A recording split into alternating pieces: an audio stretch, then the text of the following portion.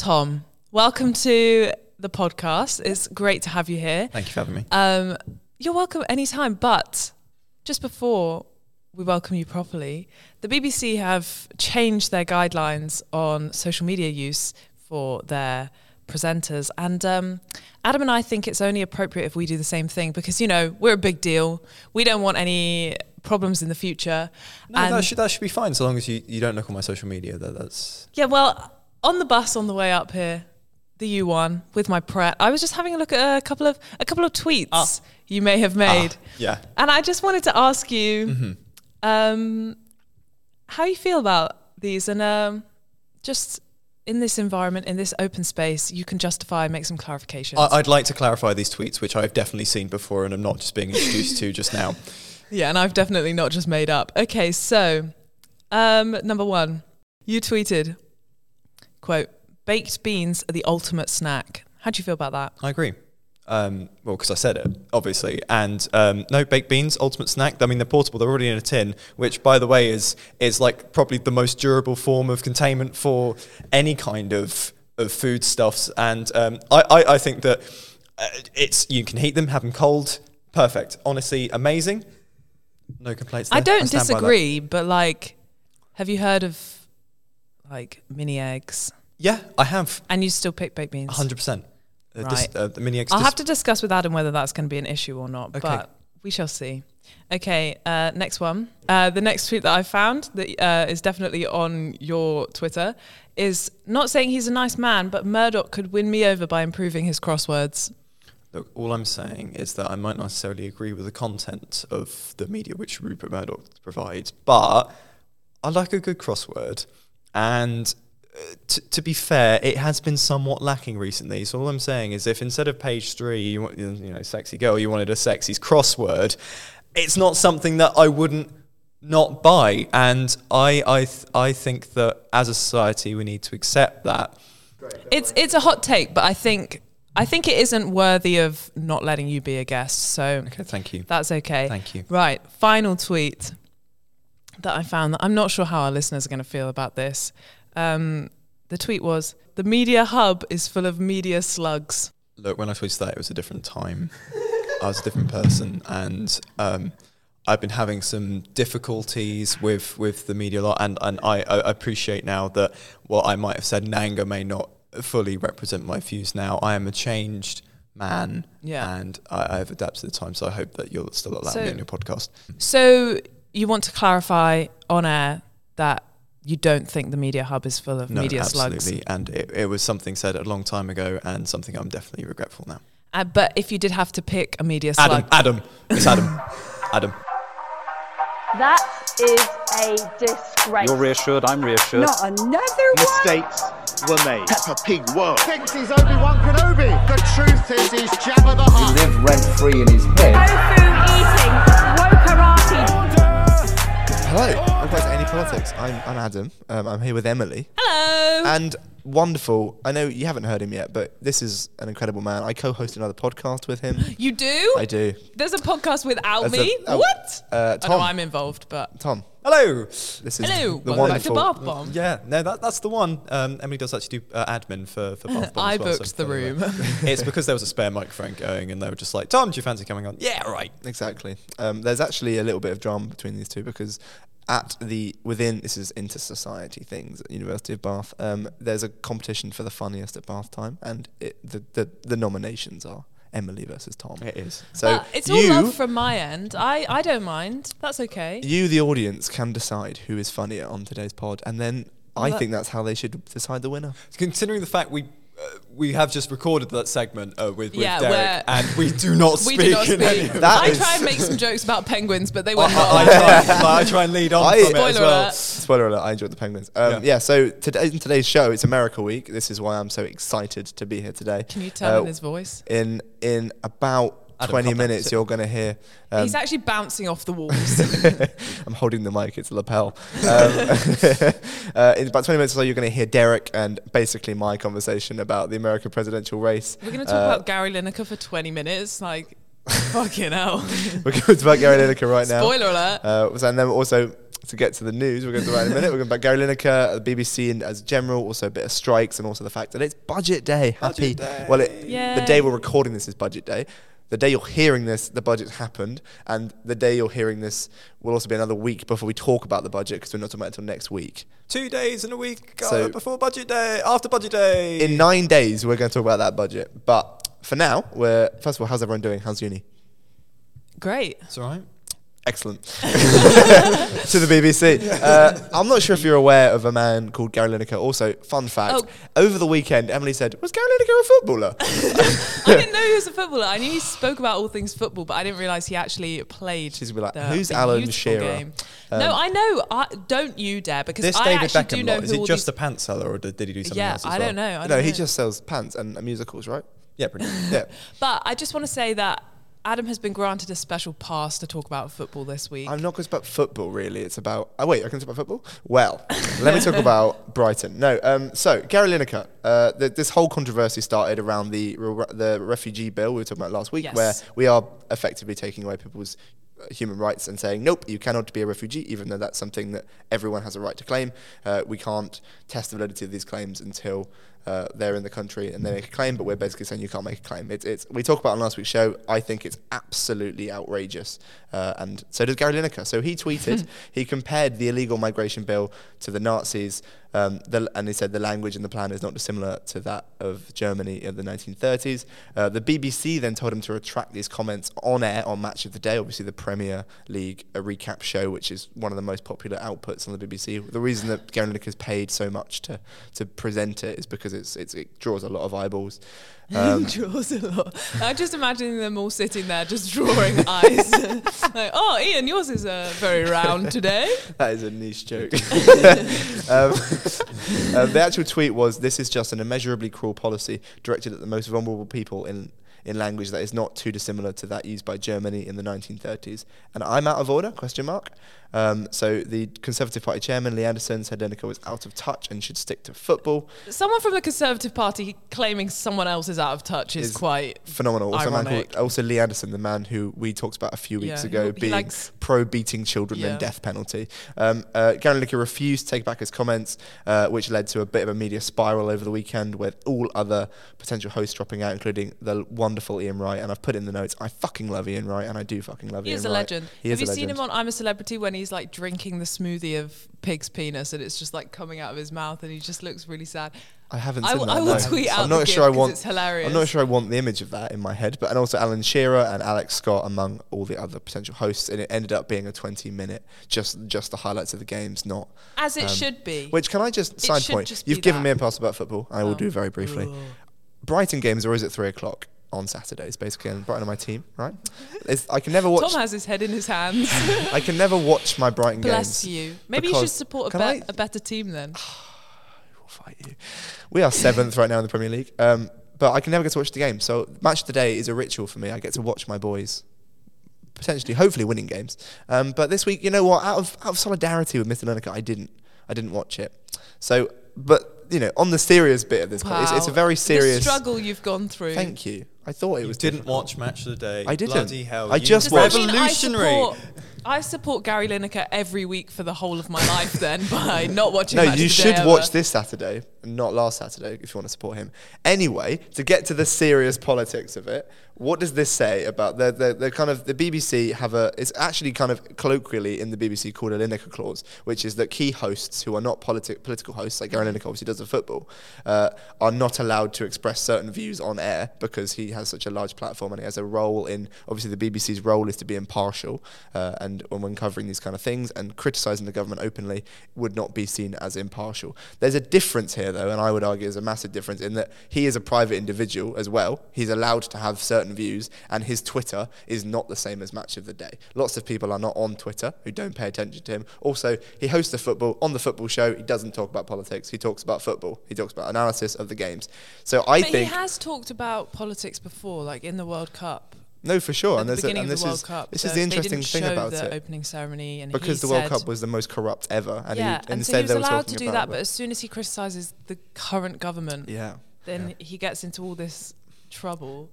First, like I think that the neutrality of the BBC, the whole remit, is sacrosanct. I think that is it should be. That's the. And if it the way isn't is. that, And there's no point in it existing. No, absolutely. But yeah, Yes, there is. They produce Call the Midwife. Like, that's all we need.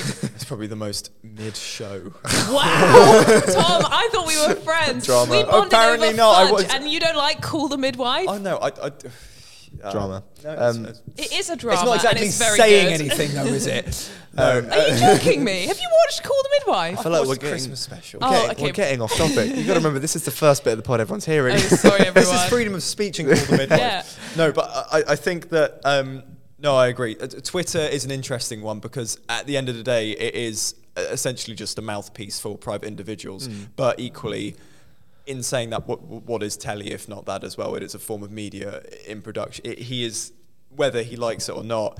And I don't necessarily agree with this. This is just the point of opinion that they're trying to push across. Is essentially he is paid a shit ton by the BBC. That is the technical term. It is the technical term. Shit ton. Yeah. I when bet they it announce is. how much they pay everyone, It's it's just just Gary shit. Lineker, shit ton. No, and essentially anything that he produces does reflect on them because he is inexorably linked to Match of the Day and anything BBC Sport produce, and he does have some kind of responsibility to maintain a neutrality, especially on something so politically charged as this. I do actually have a hot take. Oh, okay. On I this don't have the whole alarm thing. ready, but I imagine can do the alarm. Hot take. So here it is. I think it's very lazy to just keep calling people Nazis all the time. Agreed. Like, what about the other far right regimes? Like, where's Franco? Oh, where's I think Mussolini? there is a difference, and I to be honest, I don't know if I agree with the actual tweet itself because I think it's a bit too simplistic in that because everyone's I think favorite thing to do is go, you're a Nazi. Yeah. Anytime But you it's like- mention and the thing is, Nazis, I generally think it lost the reduces argument. actually the validity and the claims Yeah. of genuine Nazis because they do exist and they're Yeah. still out there and they are existing in the world. I don't think that this is a Nazi policy, but it's abhorrent, it's awful, it's just not We can the go and same ask thing one. as... Should I go and find a Nazi? We can ask them, how do you feel about this? And then we'll come back to you as to whether it is a Nazi policy or not. I don't know how to continue from that. No, I don't know It either. continues. It continues with this. The BBC has not had a good week last week as well. So obviously there's this. And I should mention the dust up is kind of sorted out. The Gary Lineker will Yeah, what did host they do? They on this just- Saturday. There's an They agreement were like, reached. it's fine.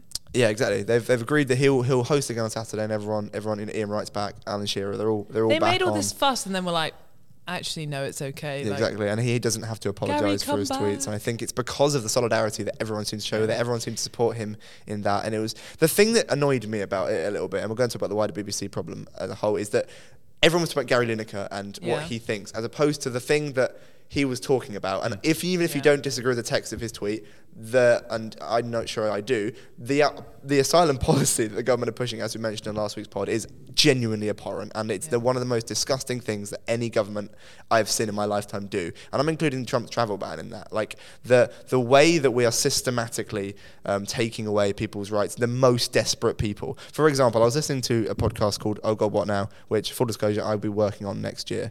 You will. They were talking, and one of the guests got really, really upset. And so just took this example. I was listening to this, and I genuinely it really upset me. Just kind of, it's an anecdote, but it's the real situation. So the women in Iran right now who are trying to protest the regime, Mahsa Amini was beaten to death by the morality police because she wasn't wearing her hijab in the right way.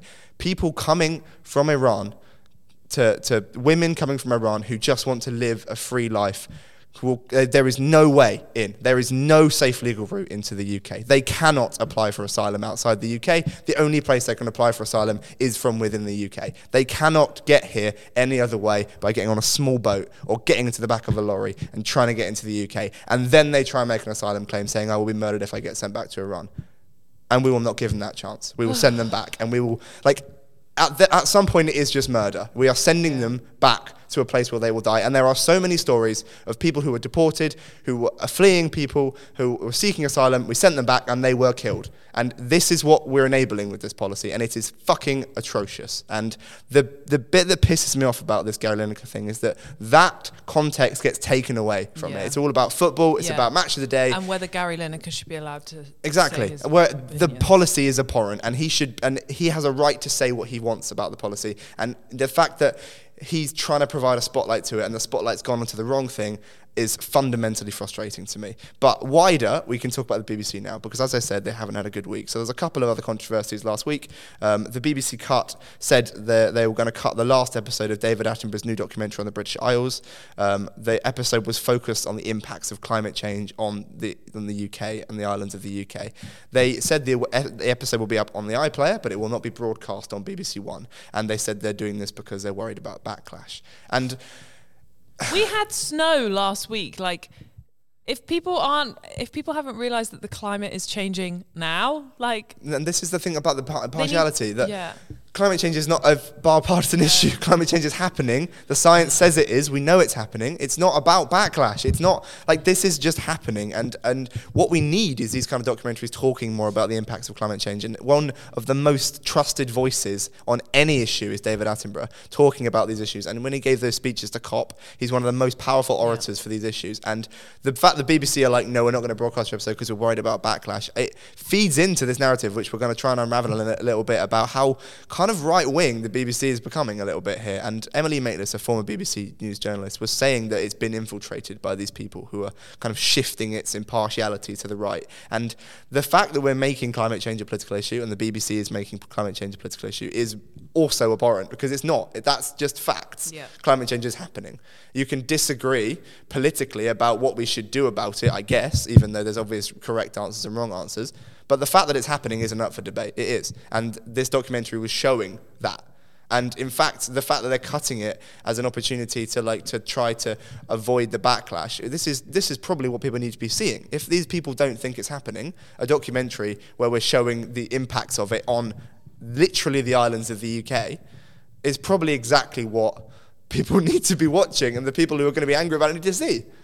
It's really easy to show something on British telly, such as climate change, which, by the way, was a focus group term used by the Bush and Cheney presidency.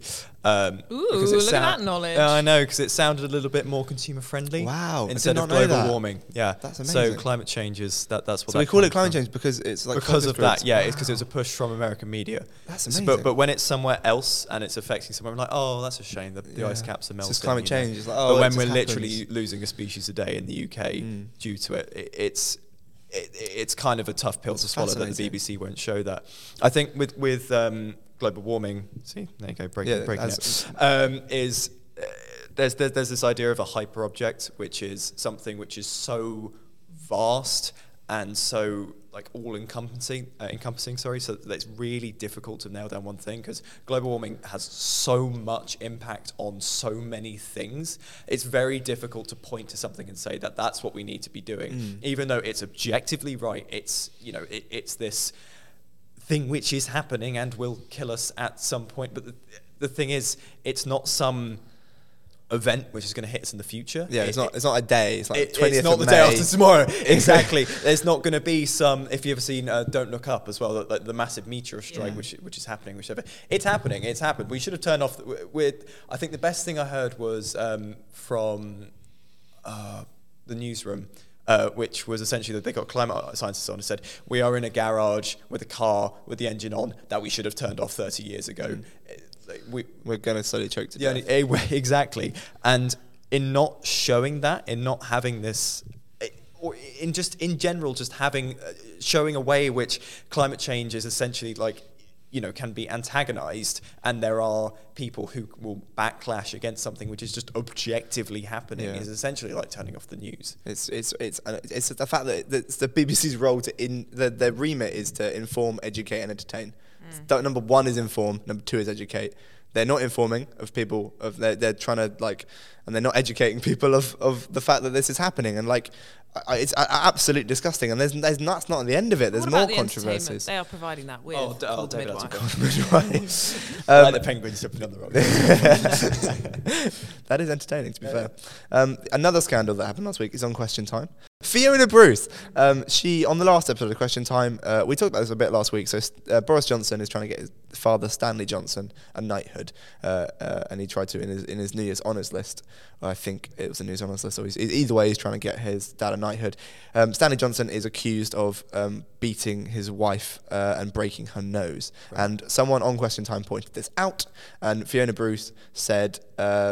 called it a one-off, basically. She was like, that was one incident and it was a one-off. And also, you should fucking hope so. Like, well, it shouldn't even be a one-off. It should be a never-off, because you shouldn't be breaking anyone's nose, let alone your wife. Like, but also, like, just kind of...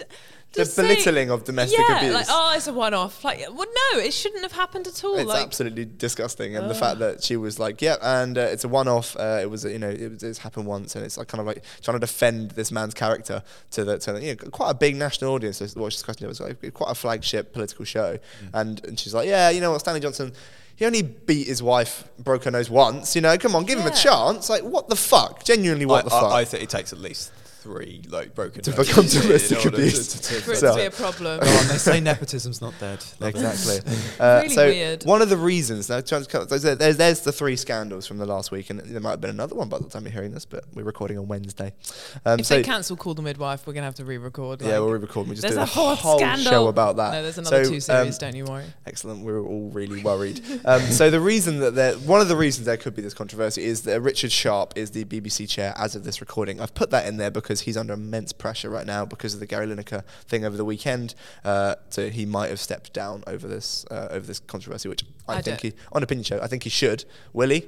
Don't think so, but he doesn't have to.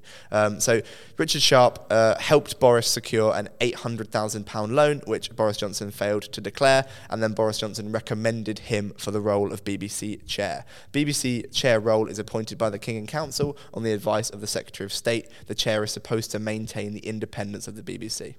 Then the chairman leads the process for appointing the Director General and can dismiss the Director General. So the BBC is quite a complicated organisation. We're not going to go into all of how it works, but he's a very influential man in it. And the fact that Boris Johnson kind of nominated him for the role and said, well, like, this is a guy who's a good choice, will have massively helped him in getting that role, even though it's not a direct prime ministerial appointment like putting someone in the Lords is, for example. So more about Richard Sharp. He worked for more than 30 years in the financial sector, including a 23-year stint at Goldman Sachs, where he was mentored by one Rishi Sunak. He sits on the board of the Centre for Policy Studies, which is a think tank founded by Thatcher in the 1970s. He's a long-time Conservative donor and sat on Johnson's board of economic advisors when he was London mayor. So he's not exactly... Basically, he's associated himself with all the top-tier Conservatives. It's, yeah, I mean... That's quite a squad of friends. It is. His LinkedIn, squad his connections on stories. LinkedIn. Oh Fucking my god! hell. But I mean, realistically, that it just should not matter. Like again, it harks back to Lineker as well. It's like he's a private individual. He's allowed to think what he likes, essentially, as long as it doesn't impact the impartiality of his work. When he's getting funded by and appointed by, that's where the issues start. And his job is to maintain independence of the BBC. Precisely. And this man is ad hoc to all of these individuals who...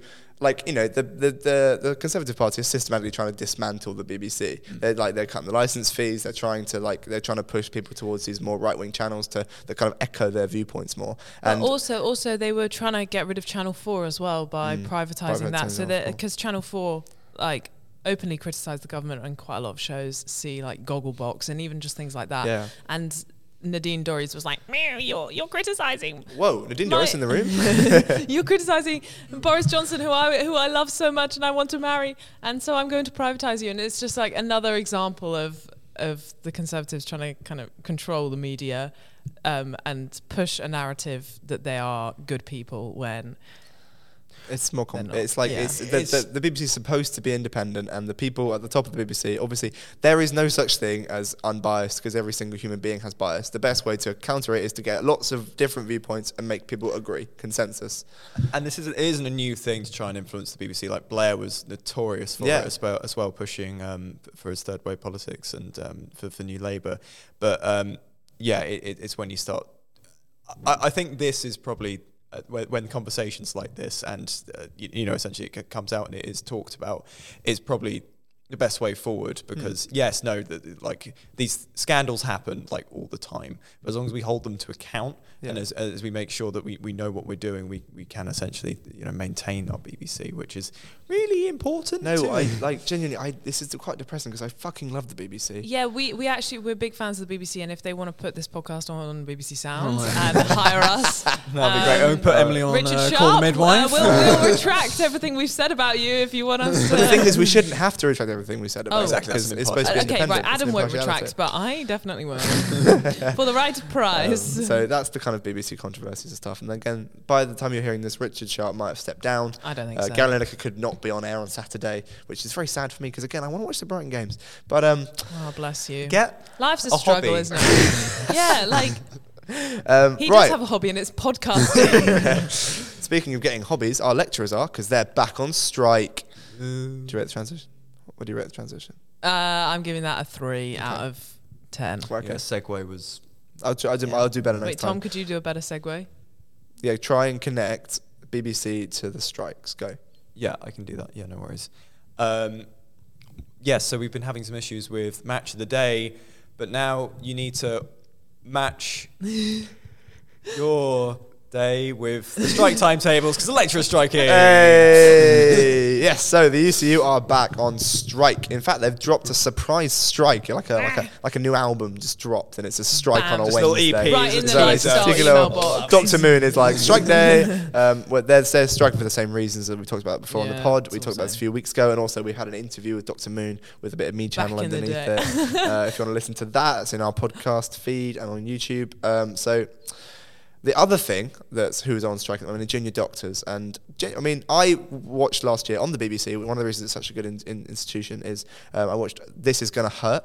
You with the love that show. brilliant It Ben is Whishaw. It's really good. The book is fantastic. The show is amazing. And just the fact that, I have never felt, obviously, I think we all know how incredibly hard doctors work. And junior doctors and nurses and midwives, everyone in the industry works incredibly hard, and the stress they must be under, the life and death decisions. But then seeing it, and obviously it's a dramatized version, it's not real life. Like 15 That's from years 2006 ago. when the NHS was better funded than it is now. Just genuinely how incredibly harrowing and powerful, and it affected me. And I just like the way that these doctors are being treated now, and the way that we're expected to do these jobs, and the reason the NHS has so many backlogs because of COVID and also because they're understaffed and underfunded. But so there's been research that's found that junior doctors suffer panic attacks and feelings of desperation because they get so stressed from the pressure they're under at work. Research found that 78% of junior doctors had felt unwell in the previous year because of work-related stress, and 51% said their desire to work in the NHS for the next year was very, very low. So one of the issues we've talked about before on this podcast is one of the issues with NHS and staff numbers is not that we're not getting enough doctors, it's that we can't keep them working because they all retire and leave. And that, in fact, speaking of This Is Gonna Hurt, the author Adam Kay, he left. Comedian. He left the doctoring because of the stress, and he couldn't keep doing it. And he, in both of his books, he writes about how he left the profession because of incidents. And I don't want to spoil the book. They're excellent. You should go and buy them and read them. And this is the problem. We can't keep these doctors working in these positions because the job is incredibly fucking hard. And as someone who's never done anything like that, I couldn't imagine it. My finger was bleeding the other day, and I put a plaster on it, and that was too much for me. So I don't know how they cope. And they don't. That's what. Well, yeah. Apparently, it hurts, and I think it's very easy to think macro term with strike action and stuff like that, and it's annoying. It's really irritating. I hate that my lecturers are striking. I've done the oh my god, I'm paying God knows how many grand a year for this, but then you read stuff like this and.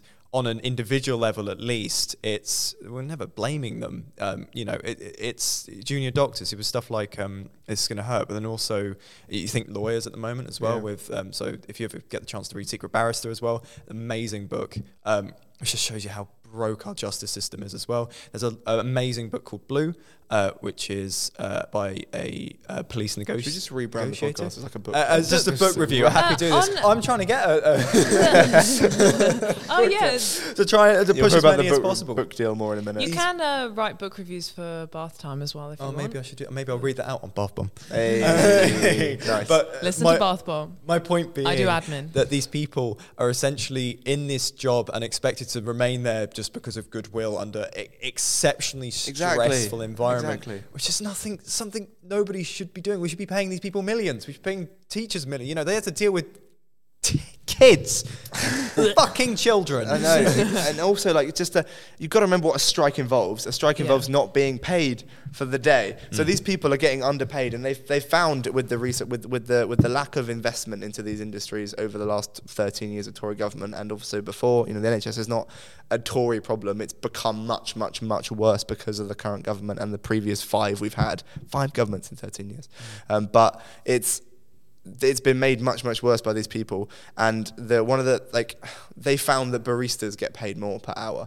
than these NHS prep doctors. baristas, which good for prep, but also like terrible for the NHS. Yeah. Genuinely, There's how a are these difference people between nice iced latte, as Emily enjoyed this morning, and then dealing with someone's fractured arm. No, exactly. Yeah. I mean, no offense, Emily, and I'm it's sure there fine. is a technical element to there is. They put the milk, they put the ice, they put do, the coffee. and then they shout. I had to do the straw this morning. Oh, fucking even do the hell. straw for you. I really pulled the short straw. This is the world we live in. This is what we live in, exactly. Emily had to do her own And straw. these people are getting paid below gonna barista go on wages, strike. and they are submitting and not getting paid for a day, even in those circumstances, because it's so bad. And again, the Royal College of Nursing, talked about this before, have never striked before. This is unprecedented for them, and these people are the best of us. They care about people to an extent that, like, just the kind of empathy you have to have for human beings to be able to do this job is insane. So it's not because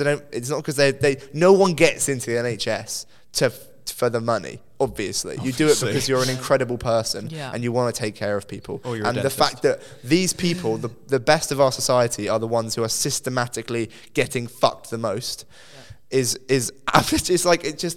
think it adds to this kind of element of it all feels a bit fucking broken right now, and we need everything's broken. something to change. You'd think that people, or at least a certain government, would maybe think that, oh God, so many people are going on strike, God, it's these bloody socialists. And firstly, most of them guaranteed are not. Yeah. And secondly, if so many people are going on strike, so many unions, so many different, do you think that maybe you the might common be the denominator problem? here is Yeah, exactly. And the thing is, the government, if you want to be a cynic about this, and I do, so I'm gonna run with me here for a Adam minute. wants to be a cynic. One of the reasons He's so happy all the time. And positive. one of the reasons for this is because the government if you're a right-wing person, you don't really believe in kind of state-funded things. You don't believe in like a welfare state and stuff like that. So the current health secretary doesn't want to engage with these strikes. He's not going to negotiate a pay deal. He's just said that he's happy to give a one-off payment to these. Who to is these the current people. health I think it's secretary? Steve Barclay. He's He's fact check that, but I think it's Steve Barclay. He said he's happy to give a one-off payment and then like a small increase in their pay next year. Is it Steve Barclay? It is Steve Barclay. Barclay. There you go. This This is why. amazing. But their pay reduction has been ridiculous. No, what exactly. they've It's a massive, massive amount. So they're asking for 20% increase because they've lost about 20% over the last few years, and also they deserve more than that anyway. But he's refusing to, because the thing is, this incentivizes people to go to more private healthcare. And the problem is that because people are paying for private healthcare, these people then that's where the money goes. There's no money in the NHS because they're systematically cutting the money and how much funding the NHS gets. And it's also, we've said before, it's not a problem you can just throw money at. It's to do with management, organisation. The NHS is so big and so broad that it's hard to fund an organisation this well. Like, it takes out quite a lot of what we input as tax money. It gets quite a lot, but I think it's the problem is biggest just not. percentage, I think it's isn't like 40 or something. It's a massive, massive amount of how much we spend as a country. But the problem is, it's still not working because it's one of the most successful. It's a victim of its own success. It's so successful in providing this healthcare for people that we just need to keep funding it more and more and more. And I don't know. I think maybe as a socialist, this is one of the things that we should be putting all of our money towards. The fact that we believe healthcare is a human right, and taking care of people, and these people who look after us deserve to be paid better than they're being paid at the moment, and that we should I don't put even money think into that it. should be necessarily an ism issue. I don't think it's necessarily socialist of you to say, we should look after people. We should give them. Are you telling me that's not a political issue? Because it seems to be at the moment. Well, yeah. Let's keep those refugees out. Stop paying nurses. This is what the Conservatives want to do. But also, ultimately, pay Gary Lineker millions of pounds to just be like, And talk about a man Brighton. kicked a ball today. Hey, I could do that. when that man is Karo Matoma, I'm a fan. I don't know who that I is. don't understand. No, that Brighton's- went well over my Brighton head. number 22 left winger, absolute Right. steal. Okay. But yeah, it is. Yeah, that's a whole nother point. Like, but yeah. Yeah. So, and the kind of last thing we're going to touch on today is there's big news about money, talking about kind of the economy and funding Yes, the NHS. please. It is the budget day today, but we are recording this. It's currently 11:36 on Wednesday morning. The budget will come out this afternoon. We are not going to be able to record about the budget until next Wednesday, so we will talk We'll about let it. the news come out, let it simmer down, and then I'll come at Exactly. you with some economics Emily's and gonna- fun facts. Emily's going to come at you with some Like economics. that. Just, phew. Prepare yourselves. Telling It you, could come at any it's time, but it will as- be next Friday. It will be next Friday at 11. 11. Anytime, but 11:30 next Friday. 11 next Friday. So yeah, we'll talk about that next week. Anything we're expecting? Emily, do you want to give us some predictions as our economist? Okay, so it's Jeremy Hunt, so it probably won't be that radical because Kwasi Kwarteng is not involved. There's stuff about childcare that's coming out and how they're going to extend, I think, something to do with free childcare. I don't really know. There's also going to be stuff about pensions, everyone's favourite topic. And yeah, I think most things will probably stay the same because, of course, like Kwasi Kwarteng calls because of Is that a technical term? yeah. I think most things will probably stay the same because Kwasi Kwarteng caused such a commotion. Let's put that. Motion. A quasi motion. Quasi-motion. That sounds like a really good song. There is a song that goes, "Come on, everybody." That's the locomotion, not the quasi motion. Anyway, so the quasi motion was that what we called it? I can't remember. Yes, that was it. Basically, I don't think anything that exciting is going to happen. So look forward to next week's pod where we talk about. Emily just says nothing exciting happened. Yeah.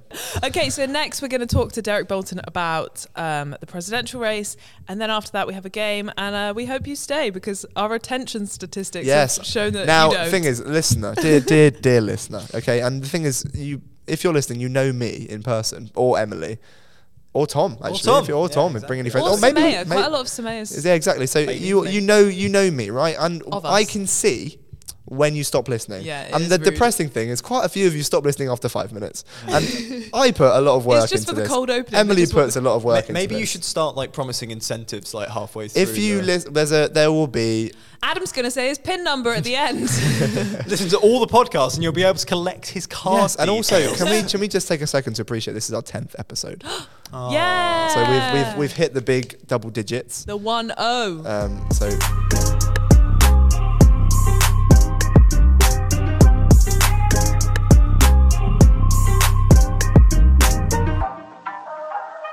Welcome back to A&E Politics. I'm Emily. I'm still here, and she hasn't gone anywhere. much to everyone's dismay. And I'm also still here with Tom. Do you want to confirm you're still here? Yep. Yeah, nodding doesn't work in this audio medium. And Adam's still here as well. Hello, everyone. But we also have a very, very special guest in the form To of... give some credibility to our work here. Yeah, in the form of Derek Bolton. Hello, how are Hello, you? I'm very good. How are you? I wasn't expecting that. I'm great.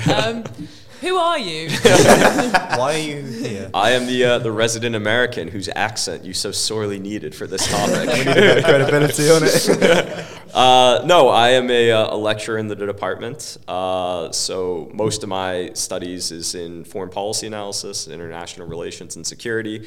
But then I also do a lot of the lecturing on U.S. foreign policy, American domestic politics. So certainly I am well versed in the topic at hand. So it's America Week, my favourite week. I've decided it's America Week, and we're now going to jump into American politics. So It's the American century. exactly. Well, We'll talk about that Adam in a little wishes bit.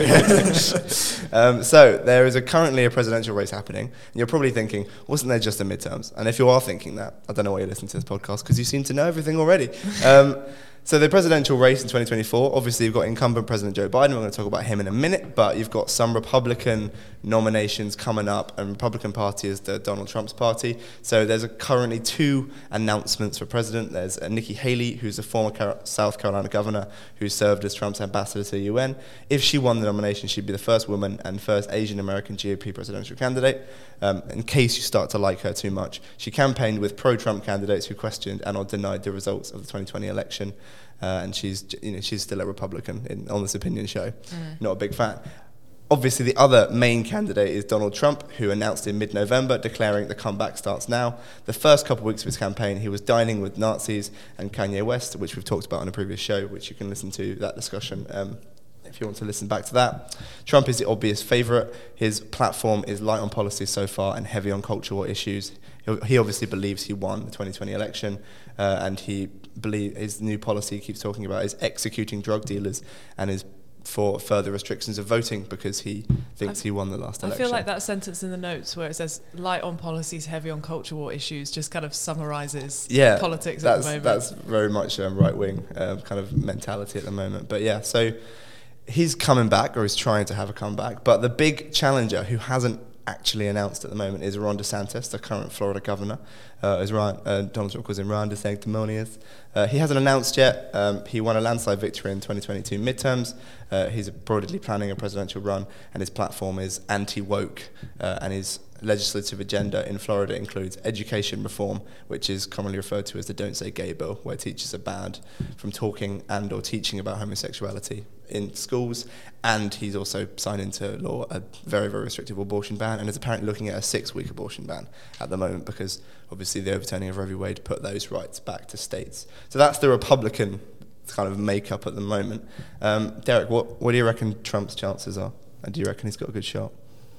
So I would say that obviously, yes, Ron DeSantis poses the biggest threat to Trump.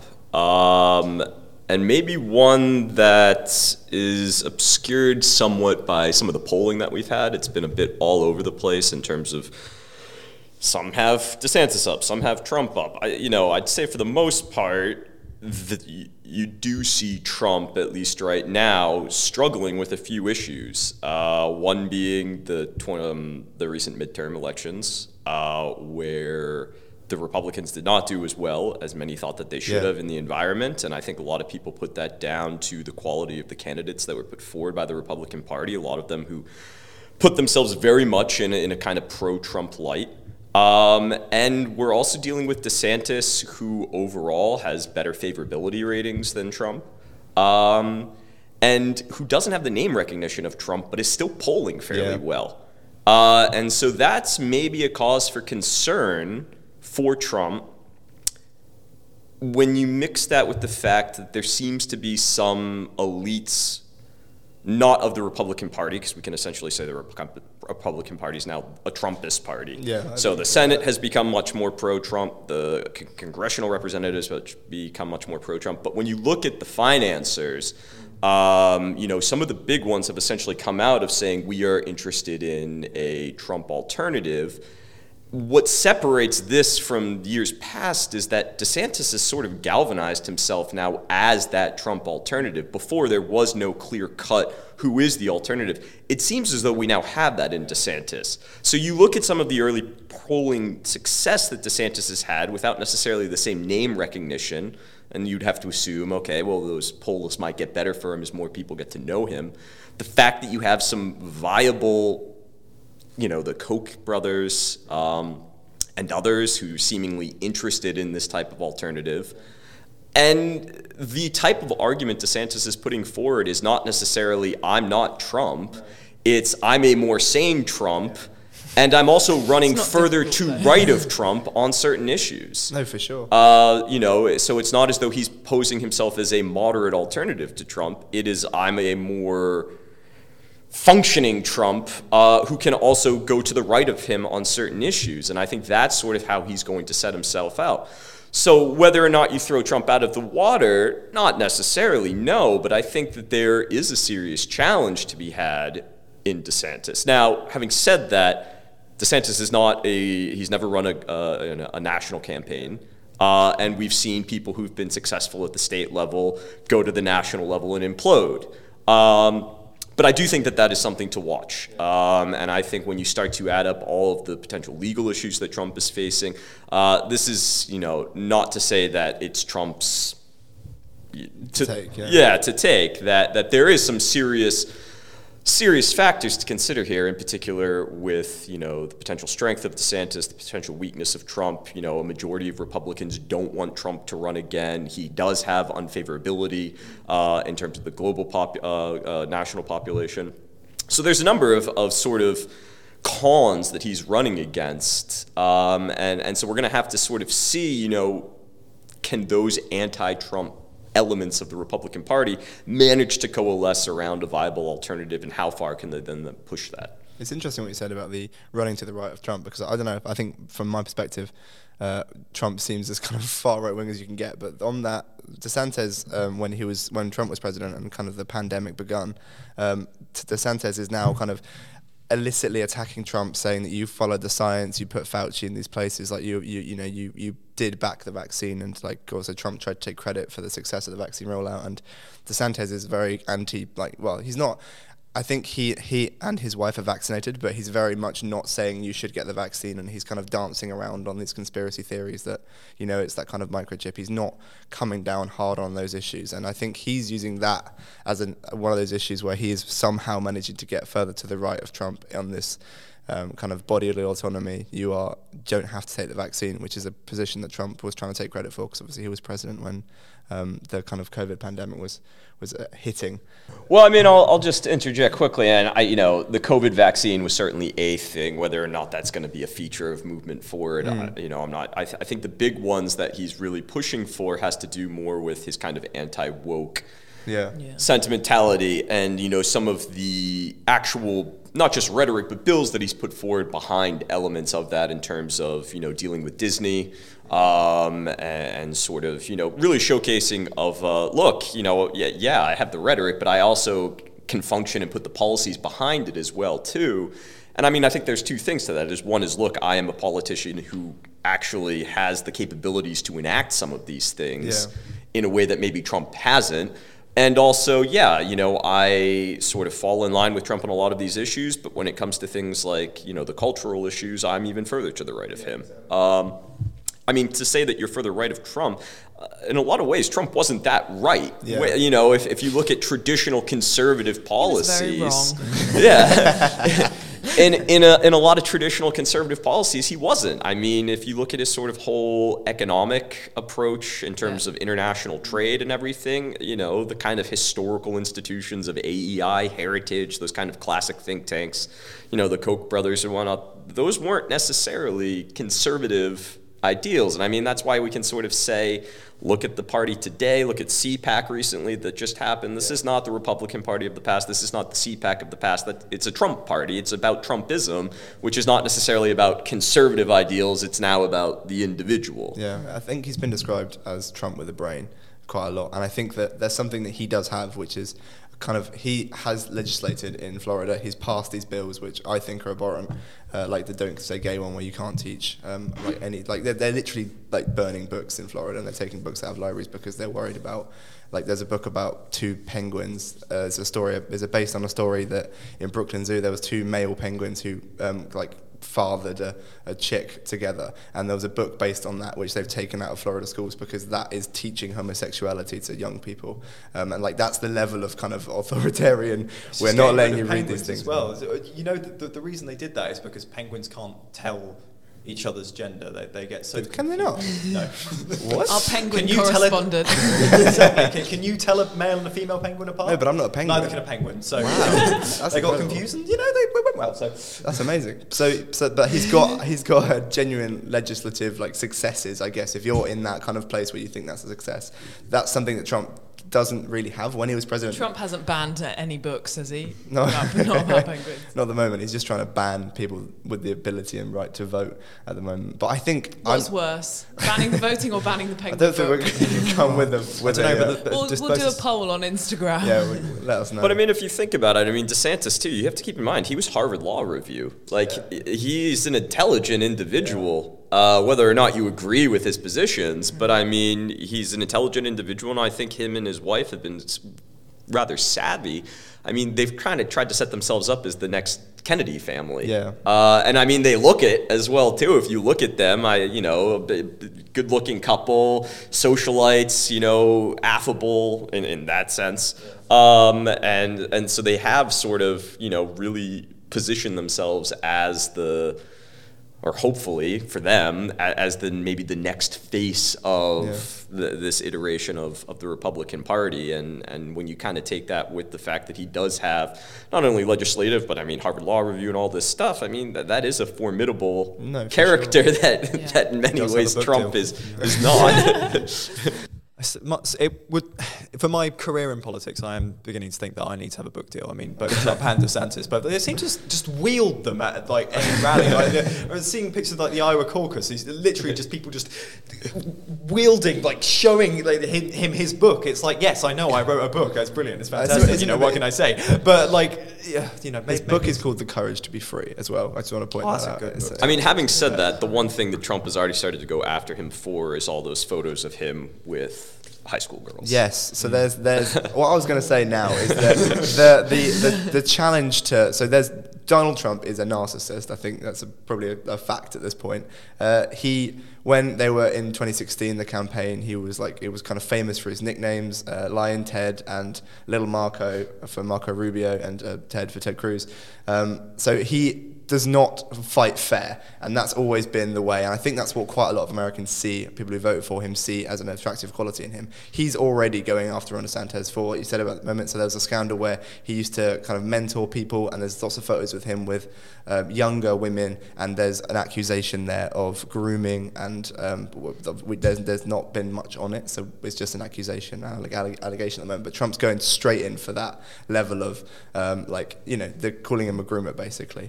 And I'm not sure Trump has a leg to stand on about him being friends creepy. with Jeffrey Epstein. But it doesn't particularly matter for Trump. That's true. It's just about throwing the mud. Yeah. Because he's figured at this point, everything's been thrown at me already. Yeah, it's like everything was thrown at him, and people went, well, you're a bit creepy, you're a bit odd, and what you've said about your daughter is weird. But they still voted for him to be president, so it doesn't.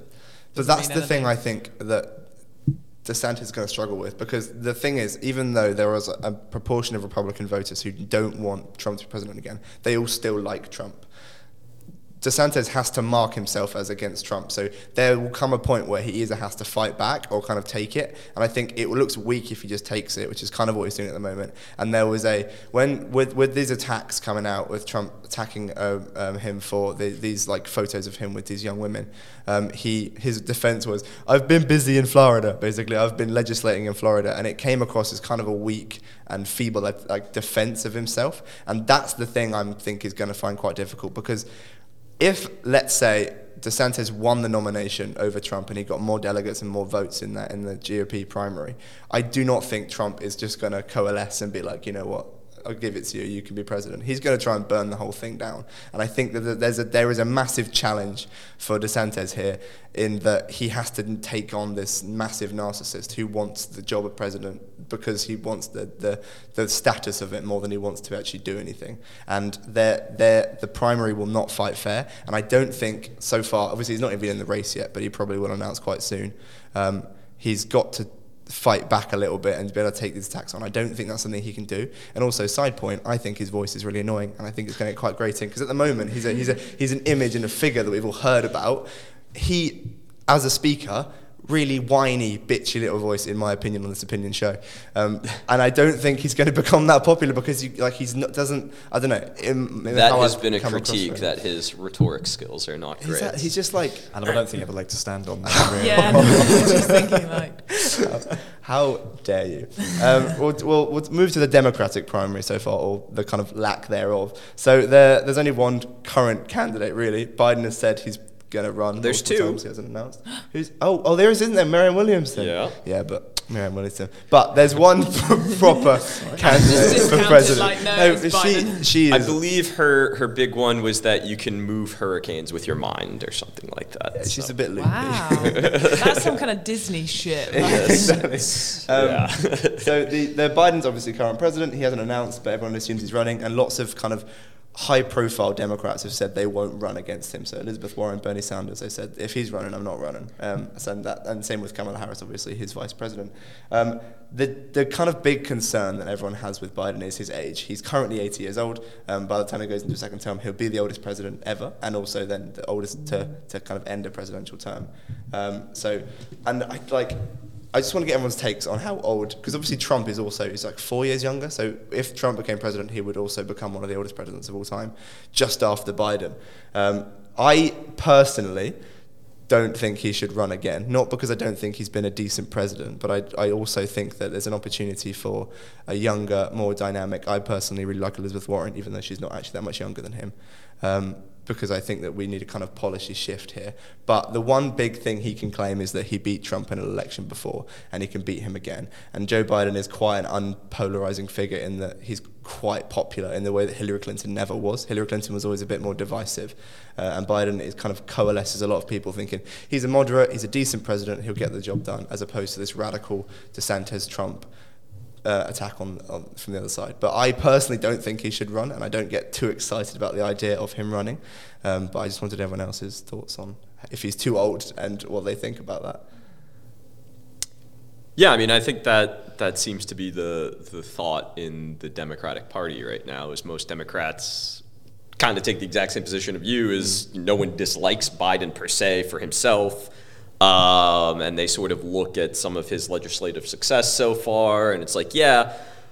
But I mean, you look at some of the recent issues now around kind of the handling of the regulation of the train industry and all the problems there. Yeah. Most recently now with the banks, the bank in California. Also this morning, I think they've announced. I saw it this morning. They've announced that even though he said there'd be no drilling on American soil, the Alaska thing. In Alaska. And so there's enough there that the left probably isn't too excited about him. But I think for the most part, it's sort of everyone is like, yeah. I don't dislike him, but I'm nervous that he's going to have some gaffe in a debate and we're going to lose the election because of that. And so that seems to be the sentiment within the Democratic Party. Having said that, there's no real alternative. No, exactly. Though, and you look at some of the hypothetical polls that have come out against the other big names. And he beats out Kamala, he beats out Bernie, he beats out Mayor Pete, and no one's really going to also take that first step of then publicly setting themselves out as, I'm actually going to challenge Biden. And so you're kind of in this weird position right now where you have a figure who is not very, exciting to anyone, but at the same time has enough legislative successes so far, the infrastructure investment, some of the climate stuff that he's done. He has a couple executive actions on gun control. So has enough there that he can sort of say, I've done things. I beat Trump once. And so then it's now kind of, all right, do you go with him or not? I think you say he doesn't run as a hypothetical, then the question becomes, well, who's the next alternative? It seems as though the Democratic Party, outside of not wanting Biden, just want Joe Biden, but 20 years ago. They want a younger Joe Biden. And so you talk about someone like Sanders or like Warren. Most people say that Joe Biden is not too conservative in the Democratic Party. So it's not as though, at least now, we see a whole lot of appetite for a candidate who's going to try to challenge him from the left. Yeah. And so then the question becomes, what type of sort of younger Joe Bidens are out there? Maybe Newsom from California, but he's from California. You have Gretchen, the governor of which one? Michigan? Minnesota? Michigan. Right? She could maybe do it, but not a whole lot of name recognition. Yeah. The one that people maybe kind of float is Warnock. Raphael Warnock. Yeah. Georgia, Black man, has won essentially 2 now national And in, quite a tough elections swing state, in Georgia as well, Georgia. I know, right, that it's a Senate election, but they were so, yeah. national spotlight is seen as sort of being down It's the also middle. from Martin Luther King Jr.'s, Democrat. And so some maybe look at him, but again, none of those sort of Joe Biden-esque proteges are going to say, I'm running against Joe Biden right and now. also, I think that there's a massive stigma against if you're a member of a certain party going against the leader of that party. So in 2012, Bernie Sanders threatened to kind of primary Obama, and that was a massive line of attack in the 2020 primaries in the Democratic field. Was Joe Biden attacking Bernie Sanders, saying, "Why did you primary Barack Obama?" Because he was a very, very popular president, managed to win a second term and beat Romney by quite a lot, there's no if Biden chooses to run, it's done. He's the nominee basically, because I don't think Marianne Williamson's going to get it. But no one's going to try and take him down from a position of just being a senator, for example, because it just massively destroys their own reputation within their own party. And also, if Biden wins in that primary, then it's just kind of and they've got to try and work together in the Senate or the House or whatever position they're in. It just makes it harder for them. So there's no real incentive for someone to try and take him down right now, I guess. Well, and I think, in order to win that, you kind of need one, kind of with Trump, you need there to be one other alternative. And I think the problem is if one person, the minute, let's say Warnock's like, I'm going to go crazy, I'm going to break party discipline, I'm going to go. Well, then everyone else, Newsom and all those, are going to say, well, if he's going to do it, I'm going to do it as well, too. And so suddenly you're now dealing with 5 alternatives rather than just one. And so I think that's part of this issue as well, too, is that everyone's sort of aware if I take the one to burn that bridge and go first, everyone else is going to follow suit as well, too. And suddenly this is not a one-on-one matchup that maybe I have some chance of winning. It's, okay, now there's 5 other alternatives to Biden. I think as of now, if he goes for it, for all intents and purposes, we're dealing with a Biden or a versus Trump or DeSantis most likely type of election scenario. I think Trump versus Biden again. I think that's the greatest chance of it being another Democratic victory. This is your prediction. It's a hot take. I don't think that Biden will be able to beat DeSantis if DeSantis gets it, because I think that he's managed to cultivate this image of kind of competence that we were talking about earlier, as opposed to Trump. And I think, unfortunately, the ideas of Trump, those kind of radical right-wing ideas that got him elected in the first place, DeSantis can harness them and the culture wars in a way that gets people to vote in a way that, and there's an intelligence there that I don't think Trump has, and an ability to get these kind of policies through. And as we said earlier about the establishment, are kind of getting behind a non-Trump candidate. They're kind of established, like the Koch brothers, big Republican donors, are kind of trying to get behind a candidate who's not Trump. And I think that if it's Trump, I'm optimistic about the chances, because I think everyone remembers how bad those 4 years were and how incompetent, and how Biden seems so kind of sensible and reasonable compared to him. With DeSantis as a potential rival to Biden, I think that dynamic of the incompetent, crazy person versus the sensible one, they both come across sensible, even if you don't if you're not digging too far into them, because I think the way that Trump holds himself and talks about the tweets, it's just how mad those 4 years were. So DeSantis doesn't do that. He's better media trained. He knows kind of how to come across, how to put himself across. He's crafting an image that Trump could never craft for himself. So I think that's my worry, is that DeSantis wins it and Biden runs against him, and then we get another Republican president. Too sensible. Exactly. That's what it'll come across as, even though, again, policies, DeSantis supports an abortion ban, stops people teaching about any kind of homosexuality. It doesn't let people talk about it in schools, and there's loads of other policies that he's... And he hates penguins. Not a fan of penguins either, which is... he's got a book deal. Huge. He's got a book deal. He has a book deal. If having said that, though, right, I think part of the question is what becomes the defining issue of that election. And so on the one hand, you could say if it's cultural issues, DeSantis has a lot to stand on.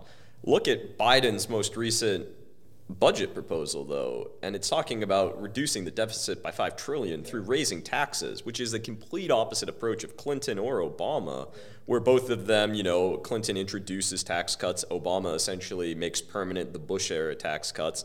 This is a complete opposite approach. And so if you're able to begin to make the debate more about the economy and kind of taxation. I think with the recent run on the bank in California and concern about the tech industry and, a lot of people linking it back to the deregulation of banks in 2018. And certainly the economy is still everyone's number one concern. Can you maybe begin to change the narrative of what the election is about, what's actually at stake? It's more about the economy than cultural issues. I think that's a hard pivot to make right now. Yeah. But I do think there's a potential there. I think maybe that's what Biden's looking to do a little bit with this budget proposals, to begin to set himself up for that 2024 election cycle, maybe begin to set the narrative a little bit about what it's going to be, that this is not about woke ideology and anti-woke ideology, that this is more about the nuts and bolts of the economy and the need to essentially rectify what many would see as an unfair economic environment in America right now. Exactly. I think that's been Biden's defining issue. That's what he's tried to make his defining issue. So, obviously, as we said, he's been a really effective legislative president. He's passed quite a lot of acts despite having quite a split. Like, he had the House for the first couple of years. He's lost the House now, but he now has an increased majority in the Senate. He's managed to pass the Inflation Reduction Act. He's managed to pass this massive infrastructure bill quite early into his term. Like, he's doing quite a lot in a way that he shouldn't really be able to do, and it's been quite amazing how successful he's been as legislatively as a president. And I think that that's going to be his message. But the problem is that I don't think those, obviously we're using this as a platform to kind of spread those messages, but those messages aren't as easy to sell as the culture wars, which is why the Republicans keep leaning into them, because it's much, much easier to just start attacking certain groups and having a fight about pronouns than it is to explain economic policy. Yeah, it's easier to have an opinion on abortion than it is like inflation and interest rates. And that's what they're going to try and do, because if you think about it, well, they're actually fusing them together as well. Mm. So essentially, the Democrats came out and said the problem with the bank was the 2018 deregulation. Donald Trump Jr. said that it was because the bank was investing in woke ideology. Yes, this is so already you're beginning to see a fusing of those. If you try and talk about economics, they bring it back. Yeah. Exactly. So exactly, that's exactly. So there was this run on this bank in California, which is broken down. I think it's one of the largest banks in the US. It's the second biggest bank rush in American history. Yeah, exactly. Somewhat equivalent to the 2008 financial crisis. Yeah. And they're blaming DeSantis and Donald Trump Jr. They're blaming woke ideology, the bank investing in woke ideology and having like a diversified board of directors as the reason that it crashed, not because there was a bank run.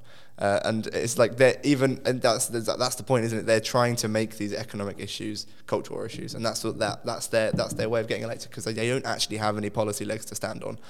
So they try to make these controversies, these culture wars, to kind of get them elected. I really like the idea of policy legs. You just said policy legs to stand on. It's just funny. I don't know what policy leg looks like. I think what also becomes clear pretty much every election cycle is just the complete non-player of women, I guess. It's just like, so to start with, there are depressingly few female governors. I think historically there's only been about 50.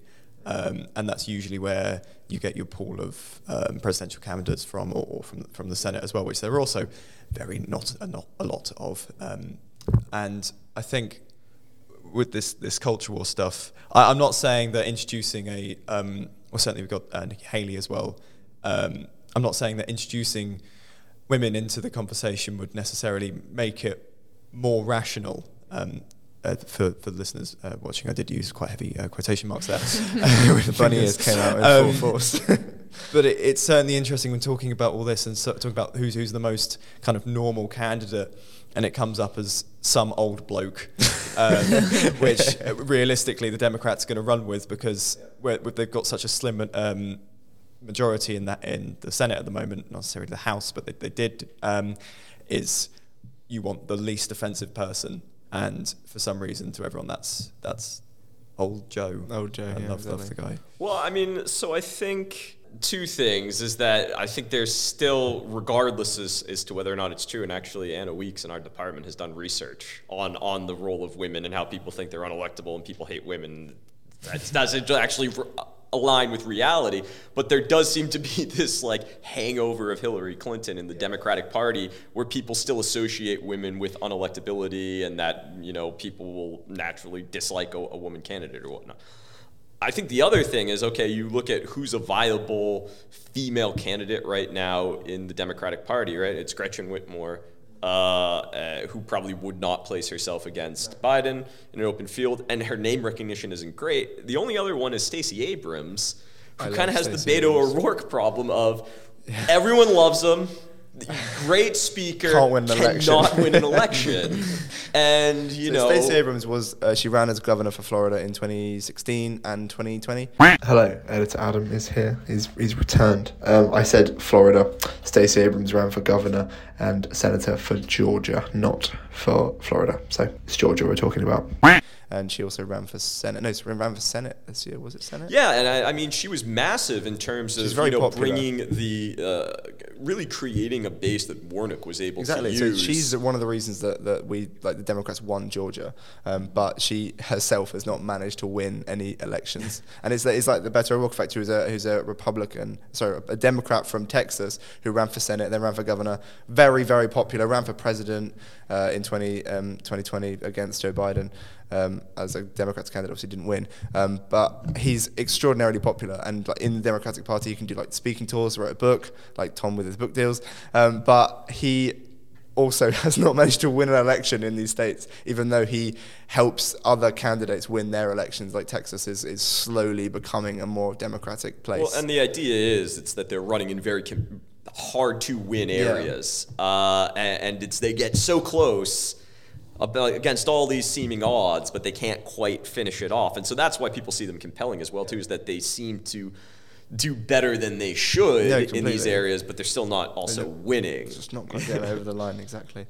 But we'll zoom out very, very quickly.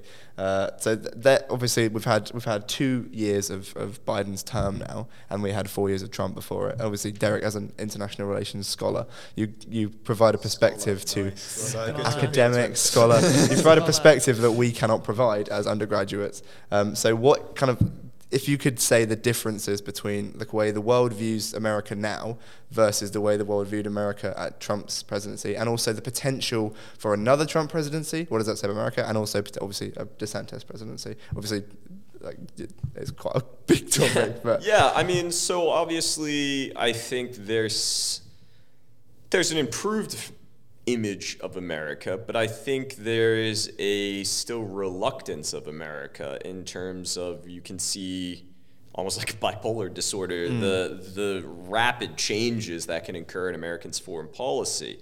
And so I think that, okay, yes, certainly Trump is gone, Biden's back in, and you kind of have a return to, you know, international norms, international rule of law, international institutions, multilateralism, all of those kind of bread and butter things of American foreign policy.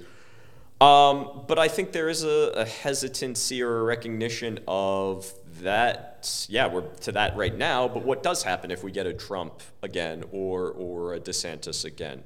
And I think that's, you know, there's a recognition, for example, in Europe of the need to now beginning to create, you know, more of an independent European security force, beginning to set yourself up to operate somewhat independently of America in case those swings happen again. And so I think that's kind of some of the lasting damage of the Trump presidency is kind of a disruption of the dependability of America. And if you can't depend on an ally, then you need to begin to put in contingency plans for that. So I think that's one thing.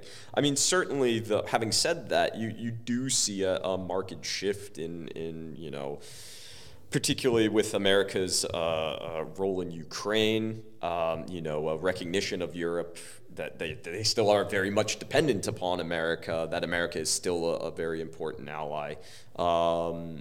You know, I think Biden has tried to put together an alliance of democracies, for lack of a better word, in sort of setting them up against this kind of growing quasi-authoritarian axis of Russia and China.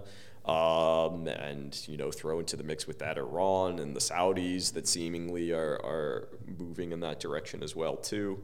And so that seems to be maybe where we're seeing, on an international level, this growing division between a group of states. And so I think, the Biden administration has done a lot to maybe try to reinforce and coalesce a group of states that maybe are more prone to stand together now against China. And, we did see a lot of changes in the Biden administration in terms of foreign policy, but, in terms of maybe some of the big ones, we saw a lot of continuity. No, exactly. In terms of one of the big issues was kind of like the border arrangements, for example, they haven't really changed. In fact, there's a Title 42, which is a kind of a Trump-era policy that allowed, it's kind of similar to what we're trying to do now in the UK, which is just kind of removing people without even listening to their asylum claims. And Biden just kept it going. They haven't removed it, even though the pandemic's obviously wound down. And Biden, you'd hope, would have a more kind of compassionate foreign policy towards people trying to, refugees trying to cross the border between Mexico and the US. He just kept that policy going. And he went to Saudi Arabia. He gave a fist bump to Mohammed bin Salman, the Crown Prince of Saudi Arabia, even though that man ordered the execution and dismembering of a Washington Post journalist. The way that, unfortunately, I think the Biden foreign policy hasn't deviated much from the Trump one, and it's there's certainly more consistency. And one of the key areas I think that you can see the kind of the bipolar thing you were talking about, even within one presidency, was North Korea, and how Trump started off by going Little Rocket Man, and then they were getting love letters to each other, and how the kind of stability of Biden has allowed the international community to kind of know exactly what's going on now in that particular relationship with North Korea, and how I think another Trump presidency would throw that back into balance again, because we don't know. And for the example of Ukraine, if Trump was president, we don't know, because at the time he was very anti the war, kind of didn't really like to criticize Putin when he was president, but he wasn't pro the war, and he was saying, Vlad, don't do this, I would make him stop it. But the Republican rhetoric now is kind of shifting to be a little bit more pro-Putin, because I think that Putin represents quite a lot of the kind of Republican ideology they want to espouse a little bit. So we don't know where the international community in response would be in the Ukraine invasion if Trump was president now, as opposed to Biden being president.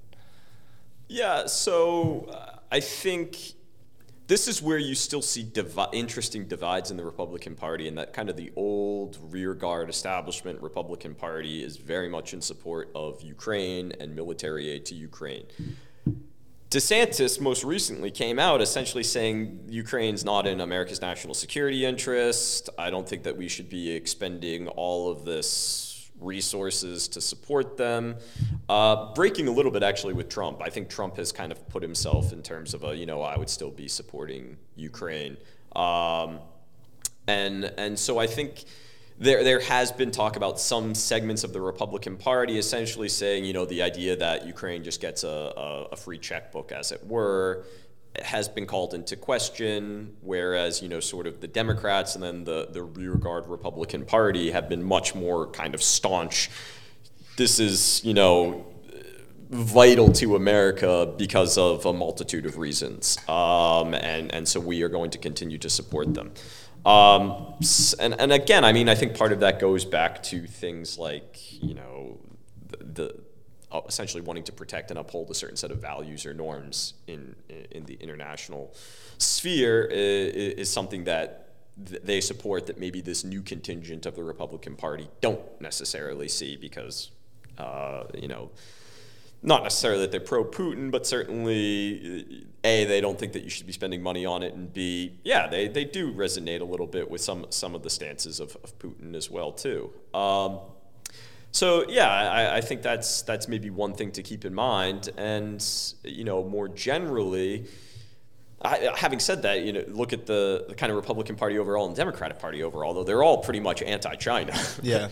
And so I think where you'd probably see DeSantis still take a harder line is probably in terms of China, probably in terms of East Asia, and I think that's probably where there's more unanimity within American foreign policy thinking is that's something that we should be investing in. That's something that we need to be dealing with.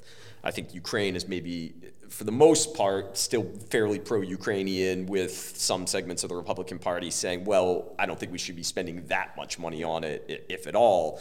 Sort of leave this to the Europeans to deal with now. And so I think that's maybe where you see some of those fissures emerging. Fantastic. Well, brilliant. Thank you for coming in today, Derek. When we come back, we're gonna play a little game that my mum has made for us. So shout out to Ange. So we'll be back in a second. Cheers, Angie. Hello, welcome back to Any Politics. Before we get to the game with Derek and Emily and Tom and myself, Tom's wants a book deal, and he's going to pitch it to us. I want a book deal. Right now. So it's come to my attention that to be, again, successful in politics, as mentioned earlier on, you need a book deal, essentially. And I'd like scores of people to come up to me and get me to sign their book. So I'm here to pitch one. I haven't quite got a title for it yet, but I think it needs to include the words freedom, path. I'm in. Is that just Nelson Mandela? Freedom path. I think you've got quite a good surname for Low. Like you could do like the lowdown. When they go low, When they go low, we go freedom path. We go freedom. We got it. That's the pitch. That's the pitch. I tell don't everyone the actually say sentence. much in it, but I say when I was in Iraq or something, and not because I was there for the war or something. I just kind of went on holiday to Iraq once. Therefore, makes me professional on all things. What's wrong with like Mallorca? Why are you going to Iraq? It shows like grit and talent. Iraq's like the buzzword as well. I mention Iraq and everyone's like, Iraq. Yeah, we all know Iraq. Iraq.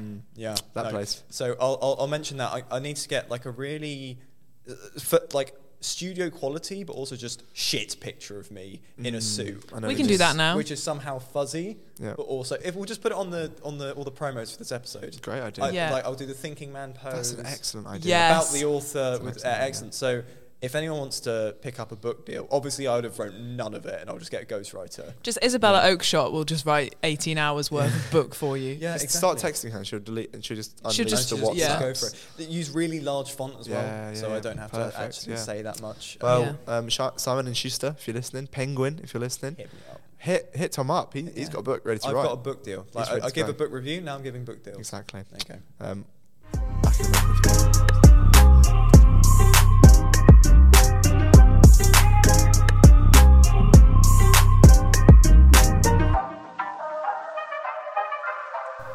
Welcome back to A&E Politics. This is the section everyone has been waiting for. Dun, dun, It is the dun. game. The game. So this week I got the most delightful email from Angela, Adam's mum, and Shout out. she gets a shout out every week, every Love you, section. man. Also, Callum, you wanted to shout out. Hello, Callum. It's my Oh brother. yeah, my sister as well. Everyone just gets a shout Everyone. out. anyone else? have a shout out? Right, yeah, no. The Pope, it needs a bit of a shout out at the moment. Sort of Angela Merkel. We're still thinking about you. In our top two Angelas, I think. Yeah, We've got Adam's mum we and got Angela Angie and Merkel. then right, excellent. Anyone Okay. want to shout out, Derek? Oh, Kim Jong-un. The classic.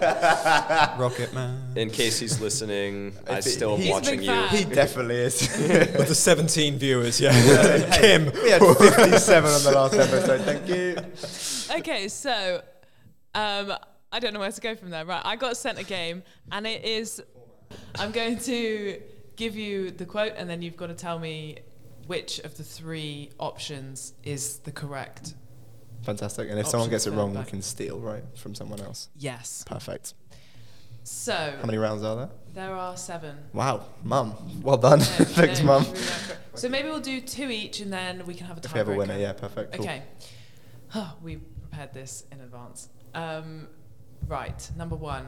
Adam, the best thing about Earth is if you poke holes in it, blank comes out. These are the options. Oil and gas, gold, or minerals.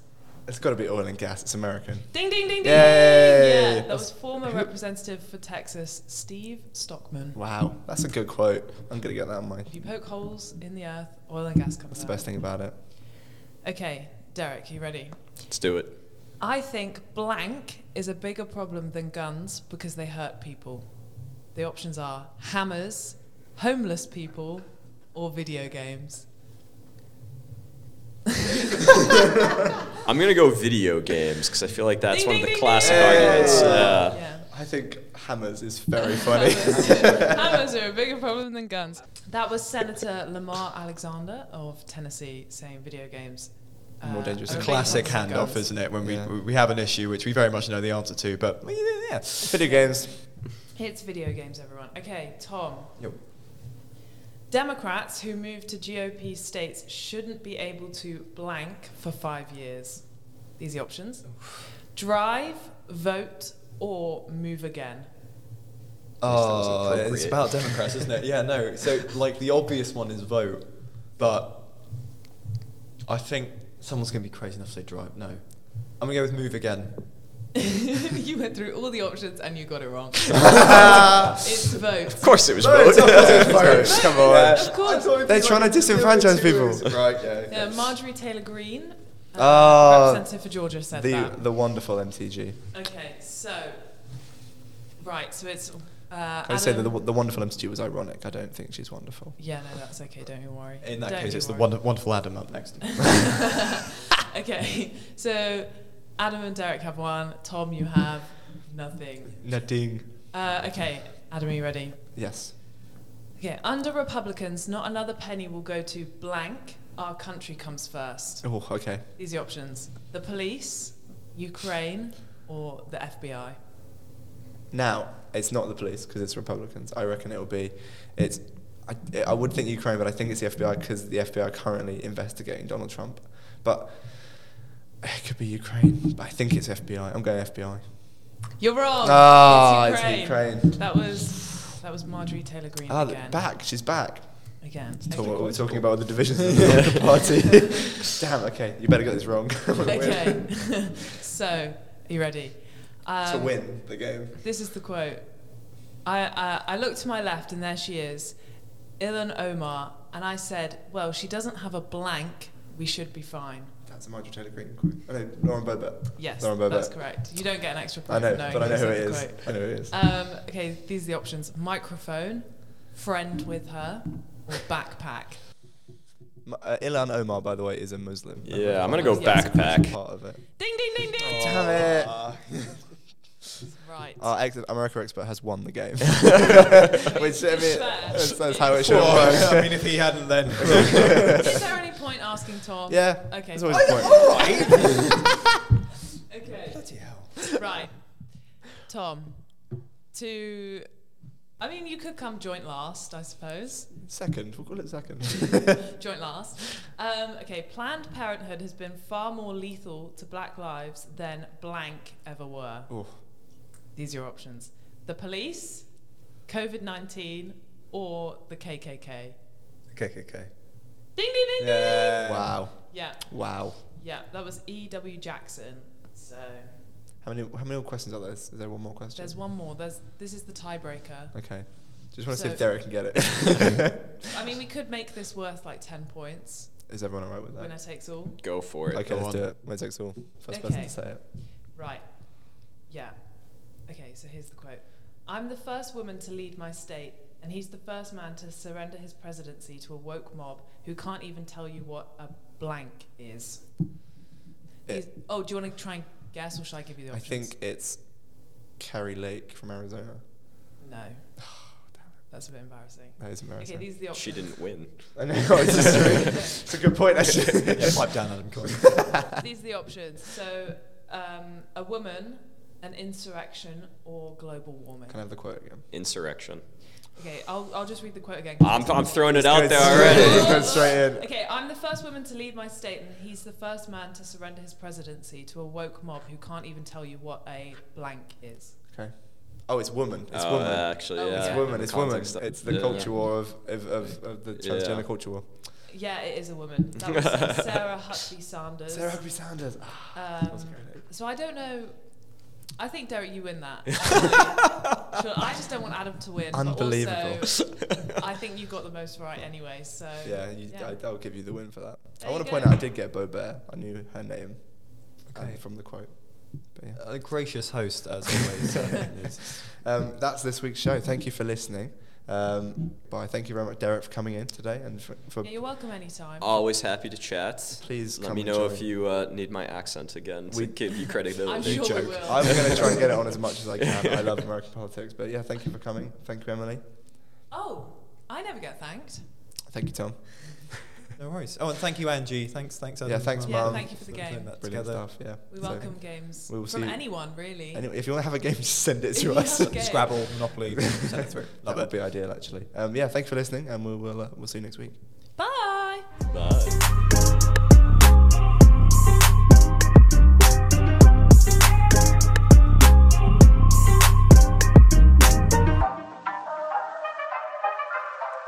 Thank you for listening to this week's episode of Any Politics. They're getting longer and longer. I'm sorry about that, but hopefully you enjoyed the discussion with an actual professor today. Any Politics is hosted by Adam Wright and Emily Gray, and today's guests were Dr. Derek Bolton and Tom Lowe. Any Politics is produced by Adam Wright, and Any Politics is University Radio Bath production.